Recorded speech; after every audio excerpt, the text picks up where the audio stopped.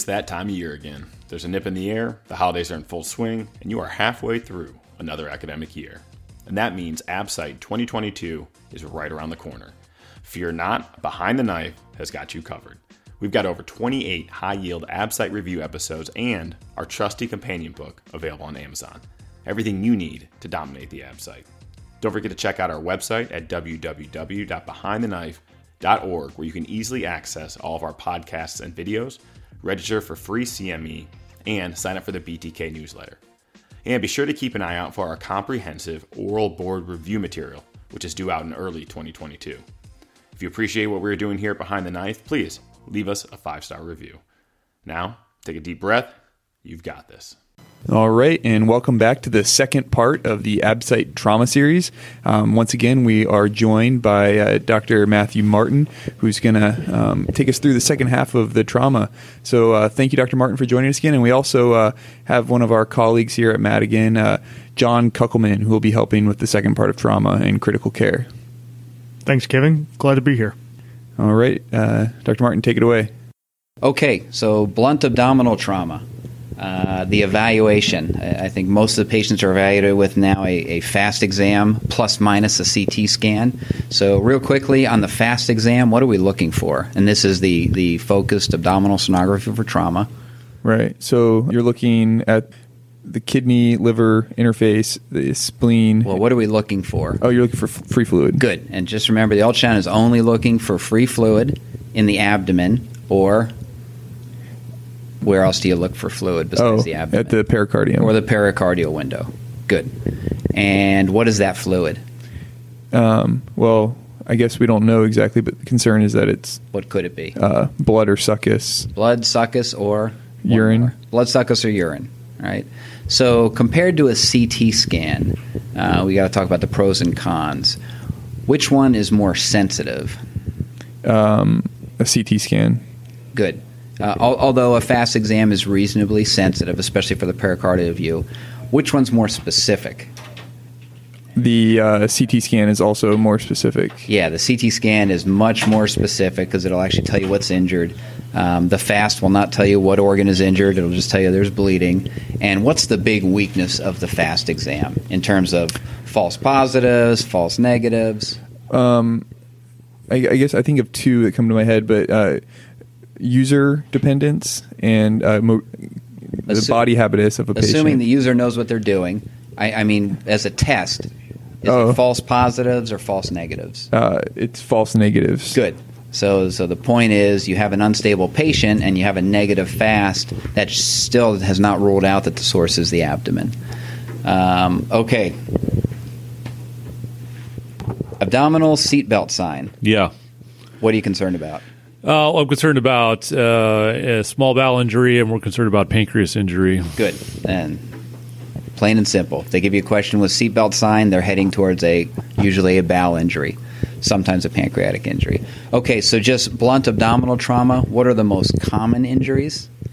Blunt abdominal trauma would be solid organ injuries, so spleen, liver. Good. Solid organ injuries. And what are the most common missed injuries? Holoviscus, a small bowel. Holoviscus would be one. Pancreatic injuries. And then probably pancreas. Yeah. Good.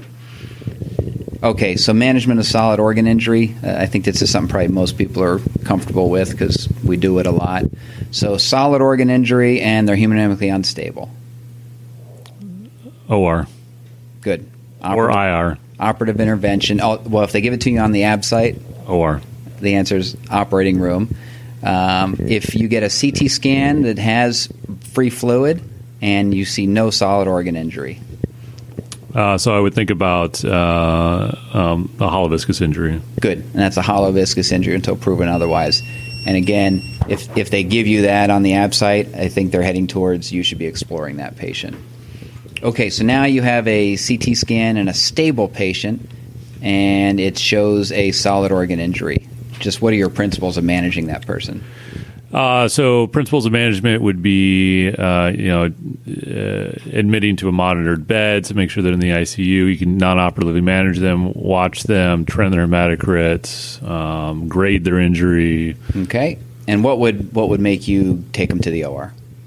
If they had an ongoing, if they became unstable, or if they had an ongoing transfusion requirement. Good. And now angioembolization. You mentioned that as an option. What would be the indications for angioembolization? So if you had an active blush on your CT scan, Good. So ABSITE exam, they give you the patient who's got a blush and they're hemodynamically stable. The answer they're generally looking for is angioembolization. And it doesn't matter if it's spleen, liver, or kidney. That's usually the answer they're looking for. Any other indications for angioembolization? so if it's in a place that's not easily reachable operatively, so pelvic injuries would be an indication. Good. And probably the only other ones would be some vascular complication of the injury, typically a pseudoaneurysm. Okay, abdominal stab wounds. So we generally talk about abdominal stab wounds. We like to classify them by location because I would say the location determines the workup. So what are the general locations that you would distinguish for stab wounds? For abdominal stab wounds, right upper quadrant, potentially. Okay, so we'll say anterior abdominal, posterior abdominal, flank and back, and then the third one would be thoracoabdominal or subcostal, where you have to also worry about thoracic structures. Okay, so abdominal stab wounds. What would be your immediate criteria for surgery? Hypotension, hemodynamic instability. If they have succus or an organ protruding through the injury. Okay, so evisceration. How about their physical exam? Peritoneal. Good. So peritonitis, evisceration, hemodynamic instability. Obviously, if they have succus coming from the wound, an obvious bowel injury. So let's say they don't. How do you want to evaluate this person?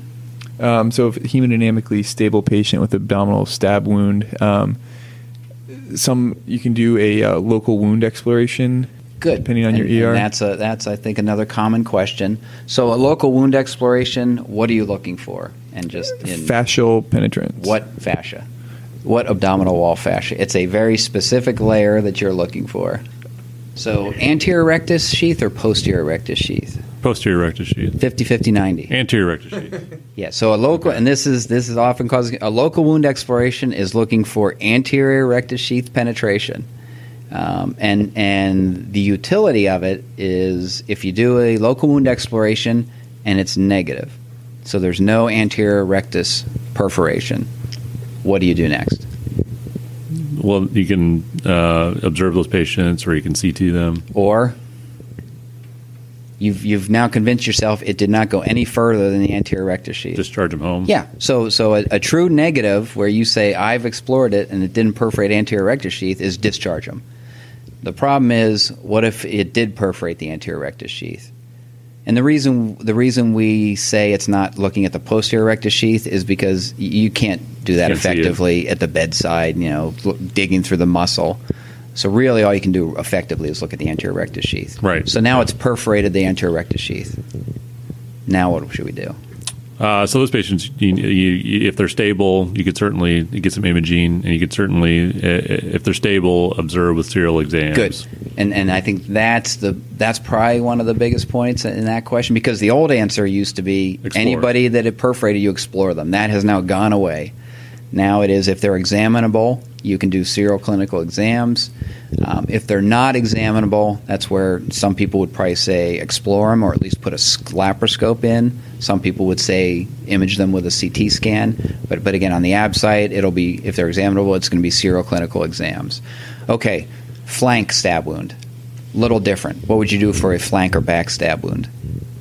And again, if they ask you this question, what's the answer they're looking for? The three-phase CT. Good. CT scan, and the classic answer is the triple contrast oral rectal IV, just because you can't assess retroperitoneal structures, and that's what's at risk of being injured.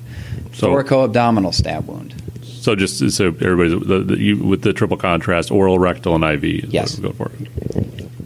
Although, do we really do that? Most people now probably do oral and IV or rectal and IV. But for the boards, the answer would be a triple contrast CT. Okay, and then thoracoabdominal. Beyond the abdomen, what else are we concerned about? What are we going to image them with, or what are we concerned about? What injuries are you concerned about? So you're concerned about a pneumothorax, a hemothorax. Good. So you're concerned about the thoracic structures, right. and diaphragm injuries. Diaphragm. If they give you a stab wound of the costal margin and they're stable and normal exam, and you send them home, you've missed the question. They're heading you towards, you still need to evaluate all those patients for a diaphragm injury. And it's always going to be a left-sided thoracoabdominal stab wound. And how do you do that? I think the best way to evaluate that is laparoscopically. Yeah. You do a laparoscopic exploration. Yeah. You can also do it thoracoscopically. Most would do it laparoscopically. Good. Okay, traumatic bowel injuries.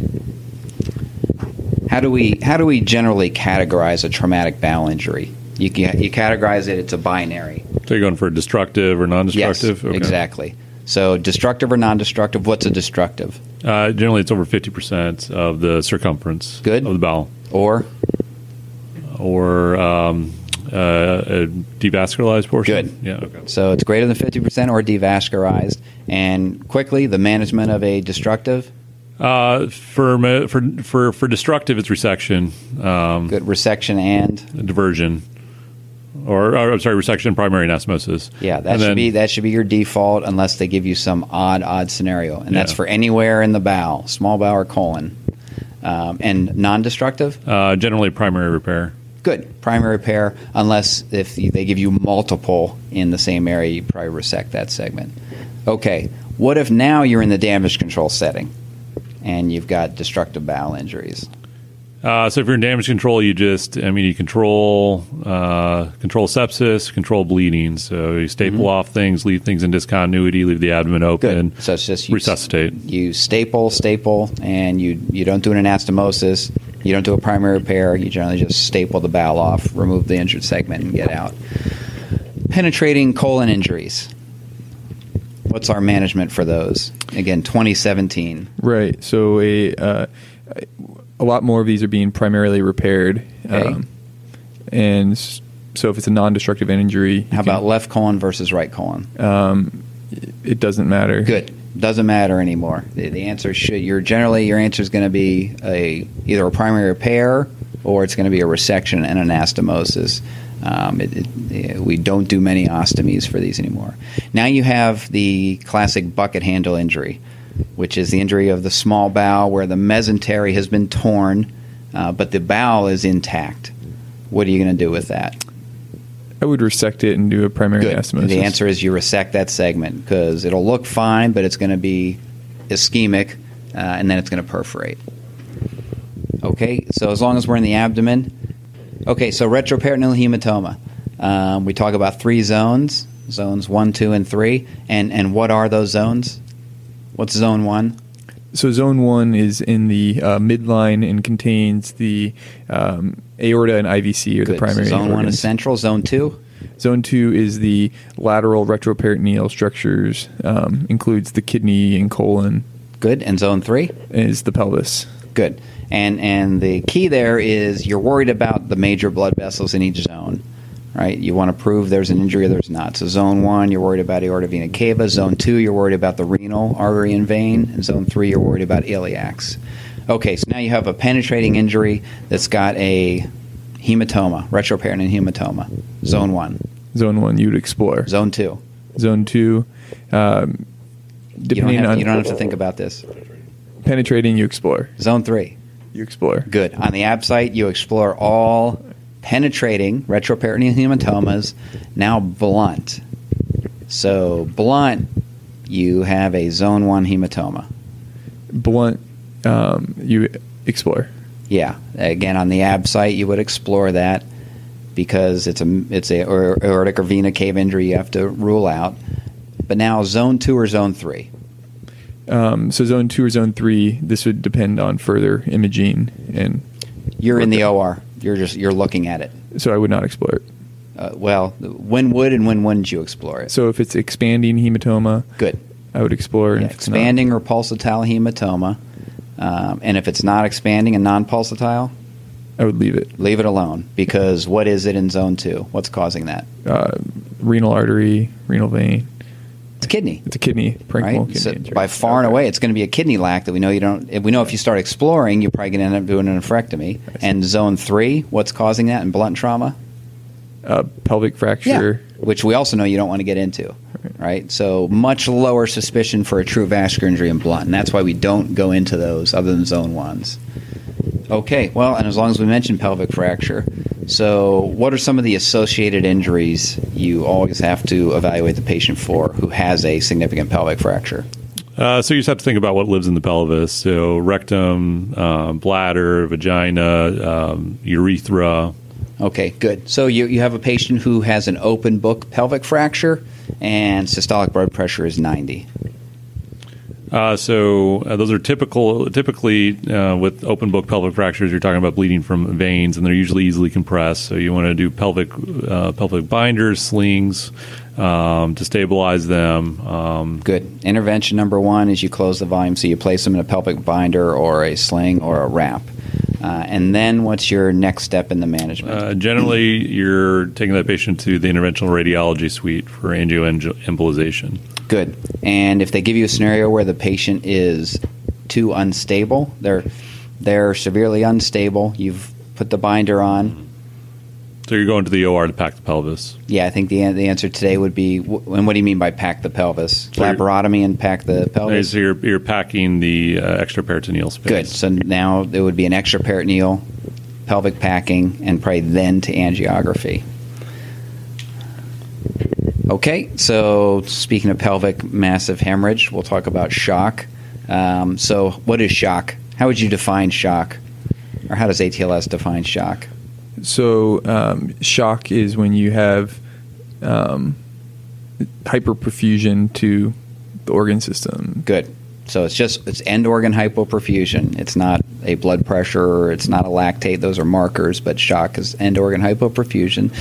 So in trauma, we talk a lot about classes of hemorrhagic shock. Everyone who's taken ATLS and had to memorize that painful table of class 1 through 4 shock. But that classifies it by the percentage of blood loss. Right, and the simple system for remembering that is? The tennis score system. Good. So how do you do that? I might be able to figure this one out. So it goes 15. Well, what do you start at before 15? 0. So yeah, you start at 0. Love. Mm-hmm. And then so class 1 would be 15% body loss. Okay, it'd be 0 to 15. 0 to 15. Class 2 would be 15 to 30%. Mm-hmm. And then class 3 would be 30 to 45%. 30 to 40. 30 to 40. Okay, and then? Greater than that would be class 4. Yeah, and so like you said, I use the tennis system. You write down on your sheet of paper from top to bottom 0, 15, 30, game over, or 0, 15, 30, 40, game over. And then in between each of those numbers is class 1, class 2, class 3, class 4.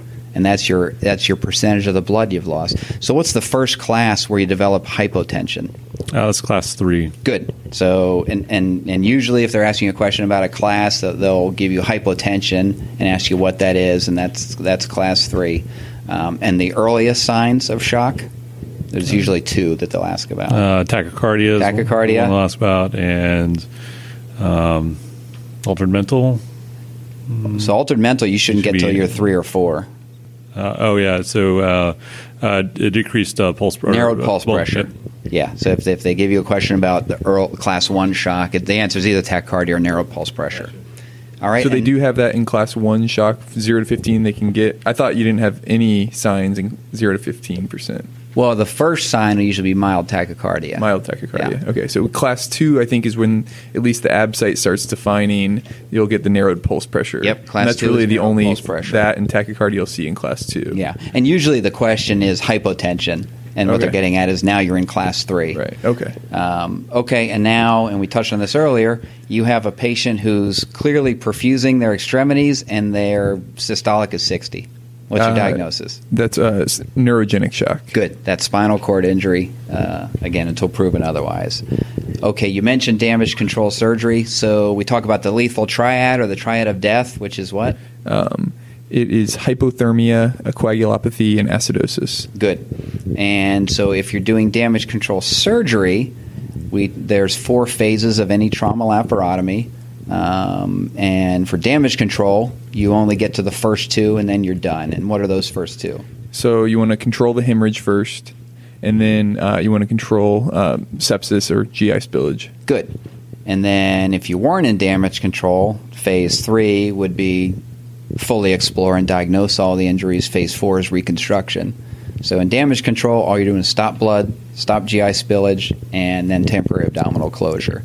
And then what do you do with the patient? You bring them back to the ICU and resuscitate them. Okay. And then? At 24 hours, you go back to the operating room if they're stable. What about at 23? You wait till 24.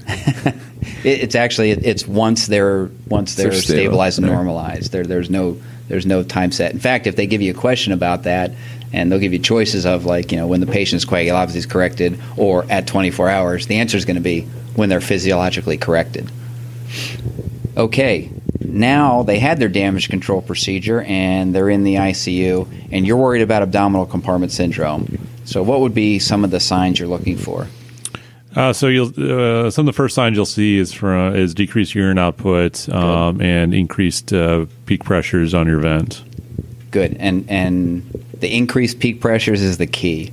A lot of patients will have low urine output for various reasons, but especially on the AB site, they'll give you this: the patient's peak airway pressures are going up, and if you start to read that, the answer is abdominal compartment syndrome. And how would you confirm that? You can measure a bladder pressure. Good. You can measure a bladder pressure, and you can use the absolute bladder pressure. Generally, when we start to get above 20, we're worrying about compartment syndrome. Like we talked about with the head bleeds, same thing with abdominal. You can also calculate the perfusion pressure. But generally, a pressure above 20, if they start to have the other signs, especially elevated mean airway pressures, then that's abdominal compartment syndrome. And what are you going to do? It's decompressive laparotomy. Good. Yeah, that's the answer on the AB side, I would say. Other than there's probably one scenario.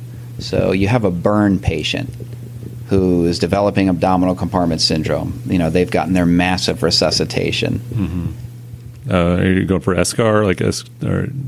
No, that's a separate area. So let's assume they don't have a circumferential chest wall burn. But that's the scenario where they'll develop an abdominal compartment syndrome from just massive ascites building up. And so the preferred intervention there would be that you put a drain in and drain the ascites. Okay. Any other compartment syndrome they give you, the answer is laparotomy. Okay. We talked about damage control surgery. Now there's damage control resuscitation. So you have a patient who's shot in the abdomen. Their systolic blood pressure is 80. The medics are bringing them in from the field. And the question is, how much fluid and what type should they give this patient? This is similar to the treatment for rupturing aortic aneurysms now is the permissive hypotension. The thought being that the more if you over-resuscitate them, it'll allow them to bleed easier. So what's your answer going to be? To the medic? It's going to say gunshot wound to the abdomen, systolic of 80, and which of the following would you do? I would do administer 500 cc's, a liter, albumin, Hep-Block IV. I would do 1 liter.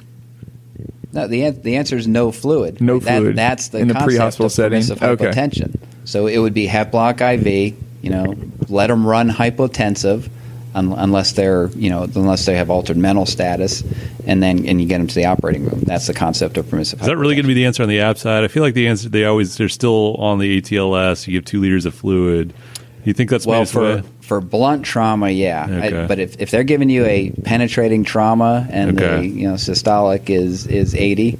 And they're asking him, and I especially think now, since damage control resuscitation studies have come out. I'm purposely missing questions to highlight these interesting and controversial areas to help you guys in the AB site. So I hope you appreciate that. Okay, and then blood products. So it's going to give you a choice of resuscitating this patient. And it's going to give you, a choice of give them some PRBCs now, give them some PRBCs, check coags, and then wait until they're back and then correct them. Or it's going to give them some PRBCs and FFP and platelets up front. We're going to start with blood product resuscitation in a penetrating injury. So what are you going to give them up front? Blood or platelets up front, and then FFP is generally protocols I've seen. Yeah, so the answer is going to be the one where you're starting off giving them Paxels, FFP, and some platelets, and not we're going to give them 6 units of packed, check coags, and wait 4 hours and then start plasma. So that's called damage control or balanced resuscitation. All right. And there was just a big study on this called the PROPER trial, which we don't need to get into, but that did show a decrease in bleeding deaths with a 1-to-1 resuscitation. You might get asked about hemostatic adjuncts or drugs you can give to the bleeding patient. So if they give you a question and you come across it's multiple choice and one of the answers is factor 7, is that going to be the wrong answer or the right answer? I think that'll be the wrong answer. Good. So that's one that will be in there as one of those wants to fake you. Factor 7 has pretty much gone out of use for trauma. But if they do give you a question about a bleeding trauma patient and is there anything pharmacology you can give them, what would be the right answer? I think it's TXA. Yeah, tranexamic acid. And that's for fibrinolysis. Good. And who would you give that to? The massively bleeding patient that's had resuscitation. And when would you give it to them? Early. Within the first hour, I think they say, is improved survival. Yeah, so it's within 3 hours. 3 hours. So right. Bleeding patient within 3 hours, tranexamic acid would be the answer on the ABSITE. It's been shown to have a survival benefit in the big study called the CRASH-2 trial. And what does that drug do? It is a plasminogen activator inhibitor. Okay, which does what? What does it do for you? So it stops the breakdown of fibrin, essentially. Good. Stops you from breaking down clot, right? Because you activate a hyperfibrinolytic response, usually if you're massively bleeding. Okay, and how would you be able to tell if somebody was having massive fibrinolysis? Then you'd need your TEG or your ROTEM. Okay, so TEG and ROTEM has become a hot topic in trauma. It has now reached the point where it's on board exams. It's on our surgical critical care and trauma exams. So and a lot of people aren't real comfortable with reading TEGs. And you don't have to know a lot that's in depth about reading a TEG. I think a general system that's easy to think about, they'll give you a lot of parameters that are confusing: R time, alpha angle, max amplitude, and for example, when they give you R time, don't worry about the R part. Look at the second word of the parameter they're giving you. So the second word is either going to be time, angle, amplitude, or lysis, right? And so time. Think about time just like a PT or PTT, prothrombin time, partial thromboplastin time. That's telling you how long it takes you to start clotting, right? So the R time is just the time it takes you to start clotting. So if that's prolonged, then what would you do for that patient, or what's their problem? They have a platelet deficit or coagulation deficit. They have a clotting factor problem. Okay. So that's the usual one. And what do you do with someone who's got an elevated INR? What would you give them? PCC. Not on novel anticoagulants. Okay, FFP. Yeah, so that's the patient. So they've got a prolonged R time. You give them FFP. Angle tells you about the velocity of something, right? So that's just telling you how fast they're forming a strong clot. And so if they're not forming a clot very quickly, their fibrin and fibrinogen isn't functioning, what are you going to give them? Cryo. Good. That'd be the patient you give cryo. The maximum amplitude, so amplitude is the width of the graph, and all that's telling you is the clot strength. So if their maximum amplitude is smaller, so they're not forming a strong clot or a platelet plug, what are you going to give them? Platelets. Good. And then the last parameter will be a measure of the lysis, or how much fibrinolysis they're having, and that's typically an LY30. And if they're having a lot of clot lysis, so their LY30 is high, what would you give them? TXA. Good. And that's the simple, I think, way to think about a TEG. All right. We'll move into, I think, the last couple minutes of this. So kidney and bladder injuries. Usual mechanism? These are usually blunt injury. And especially for bladder, what's that usually associated with? Deceleration injuries with seat belts, car accident. But what associated injury do they usually have? Urethral injury, pelvic fractures. And yes, that's almost always a pelvic fracture, and they've got hematuria. So will a bladder injury always have hematuria? A true bladder injury, full thickness laceration? It should. Yes. Yeah. Will a kidney injury always have hematuria? Not necessarily. Yeah. So a bladder injury, if they do not have hematuria, that essentially rules it out. A kidney injury, they can or they might not have hematuria because it would just take a while for the blood to get down to the bladder. So when do you operate for a bladder injury? Or what type of bladder injury would you operate on? So if there's an intraperitoneal or spillage into the intraperitoneal space. Good. And what about an extraperitoneal injury? Those you can generally manage not or with a Foley catheter and drainage. Good. And I think for the ABSITE, those would be the standard answers. Ureteral injuries. So first off, just a little anatomy. If you were to tell someone how to find the ureteral or how to find the ureter, so the most reliable location in the abdomen? Yeah, it's usually at the pelvic rim along the iliacs when the internal and external iliac split. Good. Over the top of it. It crosses over the front of the bifurcation of the iliac into the common or into the internal and external iliac. Good. So management of ureteral injuries. Generally, they'll give you if it's a proximal, mid, or distal injury. Mm-hmm. So, and the standard that they usually give you is a mid-ureteral injury. It's transected. Yeah. And how would you manage that? So if it's transected, if it's a clean transection, you can spatulate the ends, perform a primary anastomosis over a double J stent. Okay, using what type of suture? Absorbable suture. Yeah, remember, anywhere in the urinary tract, so bladder, kidney, or ureter, it's always absorbable suture because you don't want stones to form. Okay, and you always want to do that repair over a stent. Now they give you a distal ureteral injury. So those you can generally reimplant into the bladder. You may have to mobilize a portion of the bladder, sew a hitch, those type of things. Good. If it doesn't reach the bladder, then you just bring the bladder to it, which the psoas hitch is just you're bringing the bladder to the ureter and sewing it to the psoas. All right. You already mentioned urethral injury, so just real quick, the physical exam signs of a urethral injury. I've seen this on every test I've ever taken. So the high points are the meatal blood, and then if they have any scrotal or perineal hematoma or high riding prostate on the DRE. Okay. And if you have those, what are you going to do? You're going to do a retrograde urethrogram. Okay. Before you place a Foley, before you do anything else as far as their urologic system's concerned. That's your ABSITE answer. All right. Real quickly on extremity trauma. We mentioned hard and soft signs of vascular injury. So what would the hard signs of a vascular injury be? And this is for extremity trauma. Pulsatile bleeding. Good. Expanding hematoma. Expanding or pulsatile hematoma. Good. Absent pulses. Good. What else? A thrill. Palpation or auscultation. Good. A bruit or a thrill. And that's it as far as I know. And some people include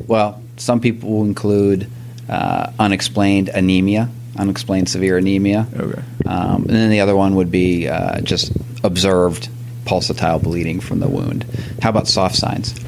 So a non-expanding hematoma. Good. Decreased pulses. Good. Non-pulsatile bleeding. Mm-hmm. And then anything about location?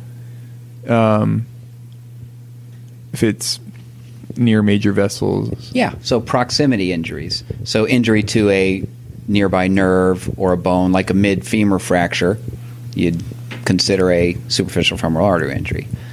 Okay, so you mentioned decreased pulses.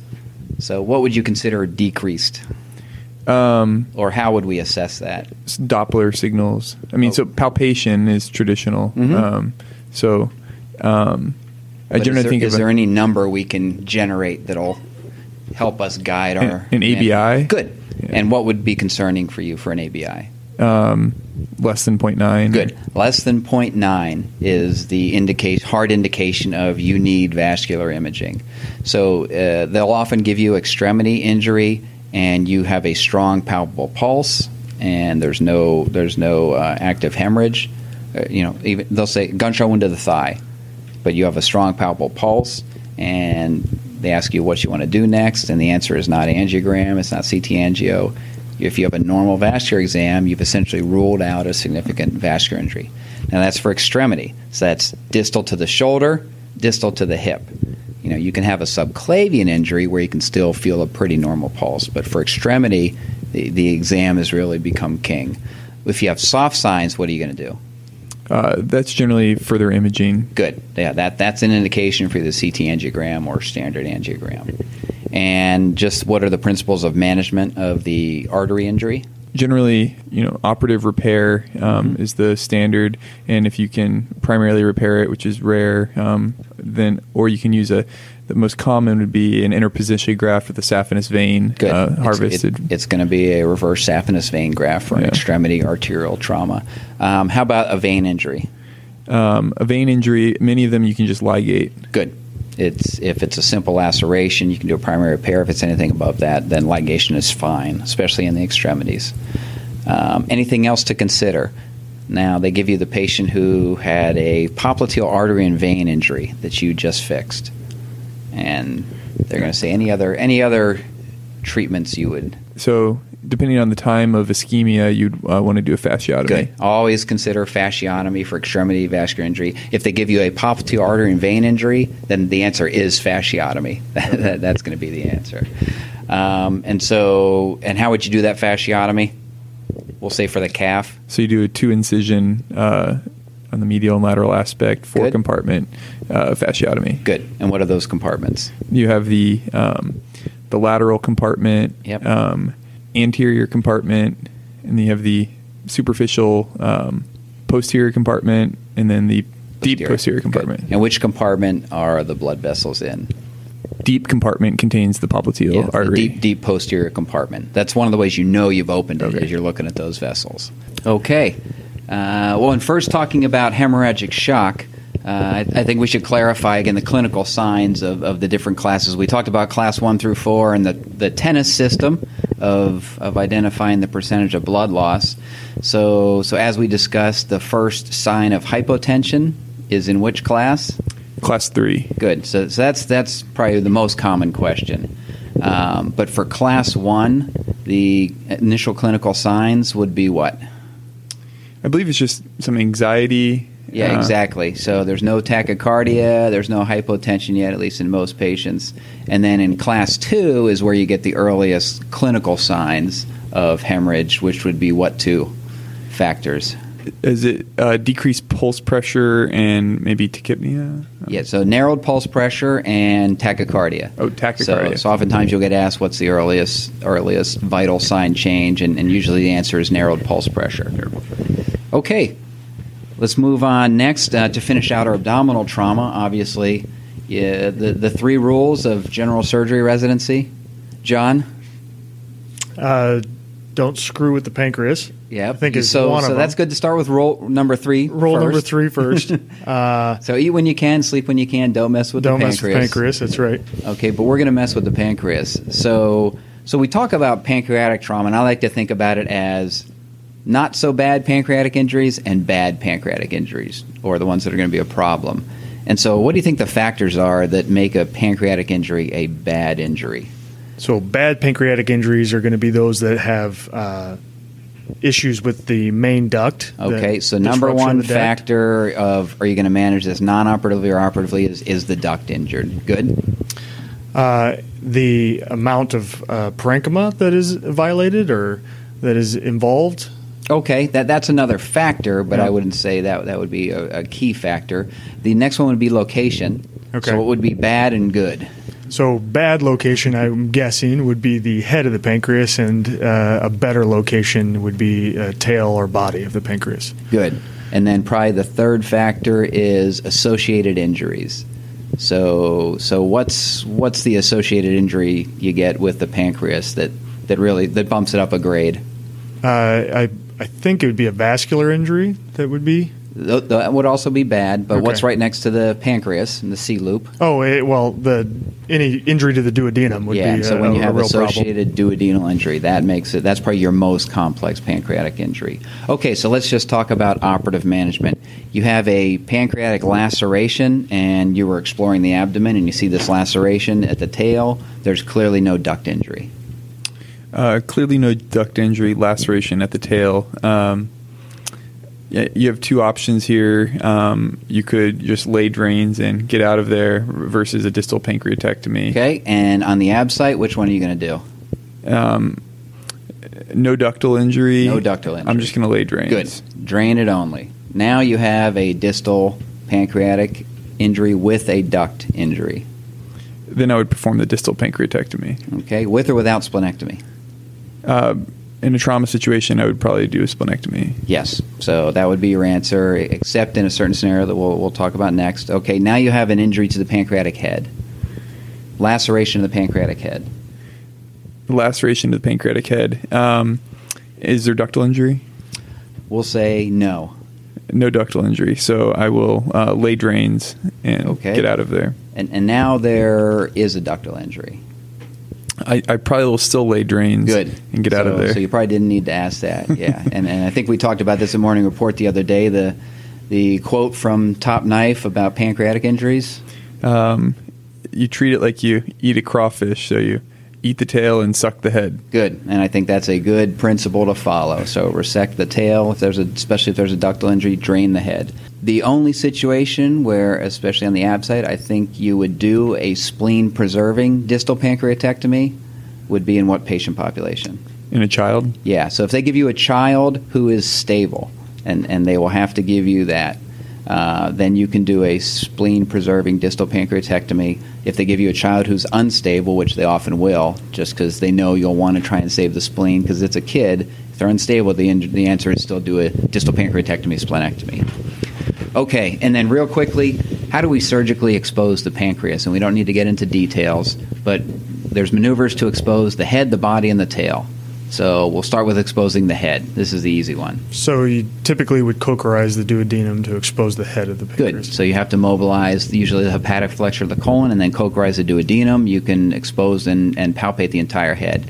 Now the body.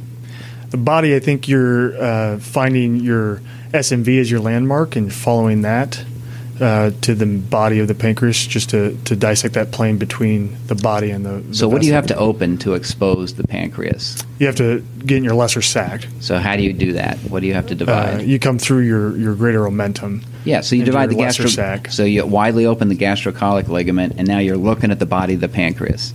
And where is your avascular plane for mobilizing the pancreas? Inferior border or superior border? It's in the inferior border. Yeah, inferior border is completely avascular, so that's always where you mobilize. And then exposing the tail of the pancreas. Exposing the tail of the pancreas, you're going to bring down your splenic flexure, and it should be right there. Well, what do you have to mobilize up usually to fully mobilize the tail? What comes along with the pancreatic tail? The spleen. Yeah, so usually you have to mobilize the spleen. Take down the lateral attachments, mobilize the spleen medially, that will lift up the tail. Also known as the AIRD maneuver. AIRD, a little piece of trivia. Compartment syndrome. We talked about the leg and the calf yesterday, which is the most common. One other question you might get that we'll run through real quickly is the forearm. So forearm, how many compartments? We have 2 compartments in the forearm. Okay, there's actually 3. Oh. There's 2 that matter. Okay. Okay, so what are the compartments? The 2 that matter are the anterior and the posterior compartments. Yeah, or extensor and flexor, or dorsal and volar. And then there's a third compartment that's known as the mobile wad, which is essentially the brachioradialis muscle. And the only 2 you need to open are the extensor and the flexor compartments. And I think that would be the only thing you would get asked about compartment syndrome. So we will finish off with our the main part of our trauma session with, at the end of ATLS, you always get the 2 lectures on special populations. And these always are favorites for the boards. One is pediatric trauma patient, the other is the pregnant trauma patient. I think every ABSITE I ever took had at least 1 or 2 questions on each of those. So the nice thing is you can usually predict what they're going to ask. There's a very finite amount of questions they can ask. So pediatric trauma. So one of the things they talk about is treat pediatrics just like adult, but then there's a whole talk on how they're different. So airway differences in the pediatric patient. What are the differences in terms of the airway in the pediatric patient? Anatomic differences. with getting an airway, they have a larger occiput, so sometimes you have to put some towels under the chest to elevate the neck. They have a smaller airway, obviously, with a narrow cricothyroid. Smaller and shorter airway. Size of the tongue? Size of the tongue is larger. Good. And position of the airway. Is it more anterior than adults or more posterior? It's more anterior. Good, which means you have to pull up harder when you're doing direct laryngoscopy. Okay, you're going to intubate a kid for trauma. What are you going to intubate them with? Cuffed or uncuffed tube? An uncuffed tube. Okay, that has actually changed. It is now a cuffed tube.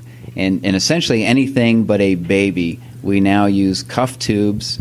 You know, they're low pressure, very safe cuff tubes now. You don't get necrosis like we did with the high pressure tubes. So the answer for pediatric trauma now is a cuff tube. So that was the concern before, was necrosis of the trachea? Yeah, because kids? the cuffs were much higher pressure cuffs. Okay. But now it's a cuff tube. You want to fully protect the airway. And how would you estimate the size of the tube you're going to need? It's one of those annoying formulas. I like those little charts they have in the ER. Good. That's your best answer, is use the Breslow tape in clinical practice, but on your AB site, they're probably going to ask you to name a size tube. So there's one easy way, is you look at the width of the patient's pinky nail bed and find the tube that's that same width. If you're going to just go by age, there's a formula. Yeah, so the formula is, it's usually age in years divided by 4 plus 4. Some formulas have adopted that to age divided by 4 plus 3 for cuff tubes, but most of us use the age divided by 4 plus 4. So, for example, for the 4-year-old, that would be a 4 divided by 4 is 1 plus 4, so a size 5 cuffed endotracheal tube. All right, so what problems can you have with intubating a kid? You can main stem. So right main stem intubation. Right. That's a very common one. They'll give you that the patient has no breath sounds on the right, and what are the answers? The answer is you pull back the tube first before you put a chest tube in. And then you intubate a kid, and now his heart rate is 40 as they're doing the direct laryngoscopy. So they're just much more sensitive to the manipulation of the... Yeah, bradycardia during direct laryngoscopy is pretty common. So most algorithms either pre-medicate with bradycardia would be atropine. With atropine, or you always have it standing by to give if they develop bradycardia. Okay, pediatric response to hemorrhage compared to adults? So these patients can compensate really well in the beginning, and where a typical adult patient would not be able to compensate, and you're going to see clinical signs earlier. With an adult, you won't see those in a pediatric patient, which means that when they do crash, they crash hard. So what is a pediatric patient going to do as they're bleeding, vital signs-wise? They're going to remain mainly stable and tachycardic. So, good. So they get tachycardic. They get tachycardic, more tachycardic, and then they fall off the cliff. Now you want to bolus this patient. So how do you bolus the pediatric trauma patient? And we'll start with crystalloid. So with a crystalloid bolus, it's actually simpler, I think, than the adult, just 20 cc's per kg. Good. And you can do that twice. Okay, and now you want to give them blood products. So I just half that, which would be 10 cc's. Excellent. 10 cc's per kilogram for blood products. Okay. And what should always be on the differential diagnosis in the pediatric trauma patient? Well, whenever you have a pediatric patient come into the emergency room, you have to be concerned about non-accidental trauma. Good. And that's especially for head trauma, for head bleeds, especially in babies and younger children. Always remember to keep that on your differential. Okay, now we'll move on to the pregnant trauma patient. So there's a whole bunch of physiologic changes that we get with pregnancy. There's really only a couple that are really relevant to trauma. So the first one is what happens to their circulating blood volume. They have an increase in their circulating blood volume. Okay, and their hematocrit? It's actually less. Okay, so they have a physiologic dilution or anemia. How about changes in their respiratory status? They have increased respirations and decreased tidal volume. Okay. So what will that do to their acid-base status? So they will actually be respiratory alkalosis. Good. And so how does that affect you in terms of your trauma management or looking for signs of respiratory failure? Potentially, you might be reassured by either the CO2 values on ABG or on the acid-base status, thinking that they're not as acidotic as they may be. Yeah, so a PCO2 of 45 would probably not raise many flags in a normal person, but in a pregnant patient whose baseline is 35, that may represent respiratory failure. Okay, so this patient comes in and they're hypotensive, and she's 7 months pregnant. So I'm going to have them positioning her. lay on their left lateral decubitus to take the pressure off the IVC. Good, so you want to put them left side down, take the pressure off the IVC. And this patient had abdominal trauma, and you do your workup, and she has some injuries. Let's say there was a pelvic fracture, baby looks okay, and anything else now we want to consider. Right. So I'm concerned about placental abruption in a trauma patient. Okay. It has a very high mortality for both the child and the mother. So I would do the blood test, the Kleauer-Betke test, where you test for fetal blood within the maternal circulation. Okay. And not only placental abruption, any significant abdominal trauma can cause some degree of maternal fetal hemorrhage. Okay. So the Kleauer-Betke test is looking for fetal blood cells in maternal circulation. And how do you use that? What does that change for you? I think you would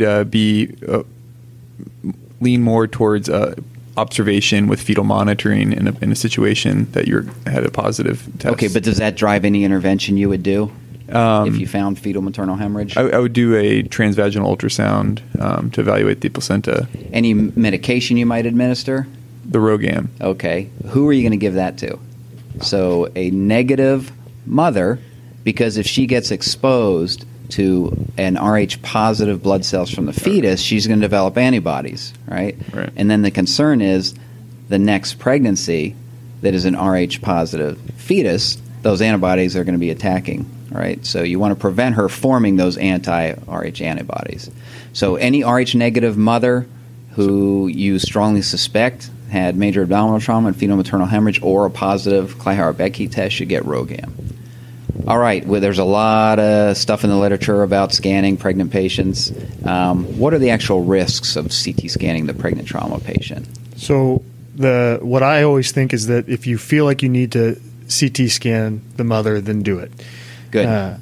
The risk of one CT scan, a total body CT scan for a pregnant patient, is relatively low over the course of their life, and the risk to the pregnant or to the baby is also very low. Okay, so what are the risks to the baby? There's really two categories of risk. So I think the risk that a lot of people are concerned about or thinking about is the teratogenicity of Good. And then the development when would that happen? That would happen at that time and would be. But what stage of a developing fetus? Oh, would you sure, worry about that? in the first trimester of the pregnancy. So if they're past the first trimester, you're not worried about developmental defects from radiation. Now, what about any other so fetus, any age? At any age, they are at increased risk for developing malignancy down the road from radiation exposure. Good. And what do we say that risk is about? It's less than 1%, I think. Yeah, generally it's 1 in 1,000. We say it increases their risk by 1 in 1,000 for future cancer. But you're exactly right. If the patient needs to be scanned, then you scan them, and the risk of one CT scan is pretty negligible. Okay, and then last question: who needs admission for fetal monitoring? So, any abdominal trauma or trauma to the area of the uterus is a patient that I'm going to want to admit and have continuous fetal monitoring on, I believe. Okay, but do you have any criteria based on where they are in their pregnancy? So in general, you really only need to do fetal monitoring on patients where you're going to do some intervention. So basically, the fetus has to be past the point of viability if they have early pregnancy or early labor and delivery. So generally, it's 24 weeks. If they're at 24 weeks or greater, then you usually admit them for at least 24 hours of fetal monitoring. If they're less than 24 weeks, you might still be admitting them, but there's not a whole lot of reason to do continuous fetal monitoring. Okay, so 24 weeks is the cutoff there. Yes, 24 weeks is the cutoff, and that will probably get shorter as we get better at keeping premature babies alive, but as of right now, it's 24 weeks. Okay? So what we're going to do right now is, with the last 10 minutes, we're going to do Trauma Quickfire Round, a new feature that I'm introducing. So we talked about how you want to look for those buzzwords and you kind of know what the answer is a lot of times before you get to even the answer choices. So I'm just going to read you some phrases taken in isolation, and you tell me what the answer to the question is. There's no discussion, there's no explaining, there's no asking for more information, okay?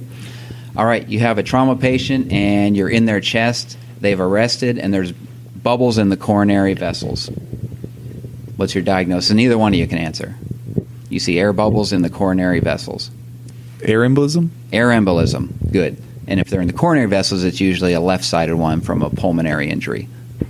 Okay, you have an MVC patient who has a lumbar chance fracture and a seatbelt sign. Pancreatic injury. I'd also be worried about a missed hollow viscous injury. Good. And actually, in that scenario, the answer is going to be a hollow viscous injury. That's the setup for a hollow viscous injury. Now you have a kid with a handlebar below to his abdomen. Pancreatic injury. Or? Duodenal. Good. That's pancreatic or duodenal hematoma. See, you guys are great at this. Left thoracoabdominal stab wound. Has a negative FAST exam, a completely benign abdominal exam. What else are you worried about? Diaphragm. Good. That's the patient who, even if you don't think they have anything else, they should probably have a laparoscopy to look for a diaphragm injury. All right, a posterior knee dislocation. Popliteal artery disruption. Excellent. Patient found down, was lying for 24 hours on their back, and their creatinine is 3.5 and they're oliguric. So I'm worried about rhabdomyolysis. Excellent. You have a tracheostomy patient who's had a trach for a month. The nurse reports 10 cc's of bright red blood came from it and was suctioned out and then stopped. So I'm worried about a tracheoinnominate fistula. Good. And that would be a sentinel bleed, which you don't want to wait for the real thing. Okay. You have a severe TBI patient and the sodium is up to 155. And they're making 5 liters of urine. That's diabetes insipidus. Good. And bonus for the treatment? Desmopressin. DDAVP. Excellent. Okay. Now your patient is paralyzed from the waist down and has no cremasteric reflex. Spinal shock. Okay. Now they're paralyzed from the waist down and they have a cremasteric reflex. They're paralyzed. Yeah, so they're out of spinal shock and their deficits are probably permanent. Okay. You have a stab wound to the abdomen, a benign exam, but there's eviscerated omentum. I need to do an exploratory laparotomy in that patient. Good. Evisceration is a criteria for laparotomy. You have liver bleeding that continues and it's unchanged after a Pringle maneuver. Then I can definitively say that I have... What's your injury? Hepatic vein injury. Good. Or? IVC. Retrohepatic vena cava. That's the classic retrohepatic vena cava. You have a chest x-ray that has an apical cap. I have a blunt thoracic injury. Blunt thoracic... Aortic injury. Good. You have major bleeding during your neck exploration that it's not coming from the carotid or jugular. And there's arterial bleeding coming from posterior. Vertebral artery. Excellent. Okay. You have a stab wound to the flank. And I'm telling you, there's an injury to some structure. What structure is it? Kidney? Flank or back? Good. It's going to be kidney. Diaphragm. Colon. Kidney and colon. Those are the two big ones. And that's why we do the triple contrast, right? Okay. You have a major trauma patient. You get a TEG, and it shows an elevated LY30 of 10%. And the normal is 3%. So this is high lysis. Fibrinolysis. So what's the answer going to be? And they need TXA. Good. Tranexamic acid. Excellent. A lot of times they talk about getting exposure to vessels, and there's a gateway structure that you have to divide. So what's the gateway structure to the carotid bifurcation? the facial vein. Good. Common facial vein needs to be divided. What's the gateway structure to the great vessels and the aortic arch? So you did a median sternotomy, and you have to expose the great arch vessels. Innominate vein? The innominate vein. Yep, innominate vein, you have to either retract it or divide it. Okay. Patient has hematemesis 2 weeks after a motor vehicle crash with a grade 4 liver lac. A biliary fistula to the hepatic artery. Okay, so you have hemophilia. Hemophilia. And bonus for the treatment. Angiographic embolization. Excellent. Okay. You have an open pelvic fracture, and the patient has a big, complex perineal wound. Colostomy. Excellent. Diverting colostomy. All right. Gunshot wound to the pelvis. Patient has a benign abdominal exam, but you do a rigid proctoscopy in the OR, and you see a hematoma in the rectal wall. Exploratory laparotomy. And what are you going to do during your laparotomy? So it's in the extraperitoneum rectum, and it's just a hematoma. What's the most important thing you're going to do for that extraperitoneal rectal injury? Colostomy. Diversion. Okay. Yeah. So, and that's a common one they'll give you, and you'll hem and haw because it's a hematoma. Right. Yeah. In fact, all you need to do is a colostomy. You could just do a laparoscopic colostomy in that scenario. Okay. Well, thank you, Dr. Martin, for this hour-and-a-half PIMP session that we hope will be beneficial to all of our colleagues out there. And the things we do for our Behind the Knife listeners is we go to all extremes. Yeah, I can't thank you enough, Dr. Martin. You've always been a great friend of the program, and I just encourage everybody to follow Dr. Martin on Twitter. It's at Doc Martin. Doc Martin 22. Doc Martin 22, and check out the StraumaCast. I can't speak highly enough of it. Yep. Thanks a lot, and good luck to everyone on the AB site. Remember, read the question, read all the answers, but look for those keywords, and a lot of times you'll know the answer before you get there, and you'll often have a first reaction of this is the right answer, and usually you're right. So don't start looking at some other details and then try and convince yourself otherwise. If you have that gut reaction, that's usually the right answer. Be sure to check out our website at www.behindtheknife.org for more great content. You can also follow us on Twitter at Behind the Knife and Instagram at Behind the Knife Podcast. If you like what you hear, please take a minute to leave us a review. Content produced by Behind the Knife is intended for health professionals and is for educational purposes only. We do not diagnose, treat, or offer patient-specific advice. Thank you for listening. Until next time, dominate the day.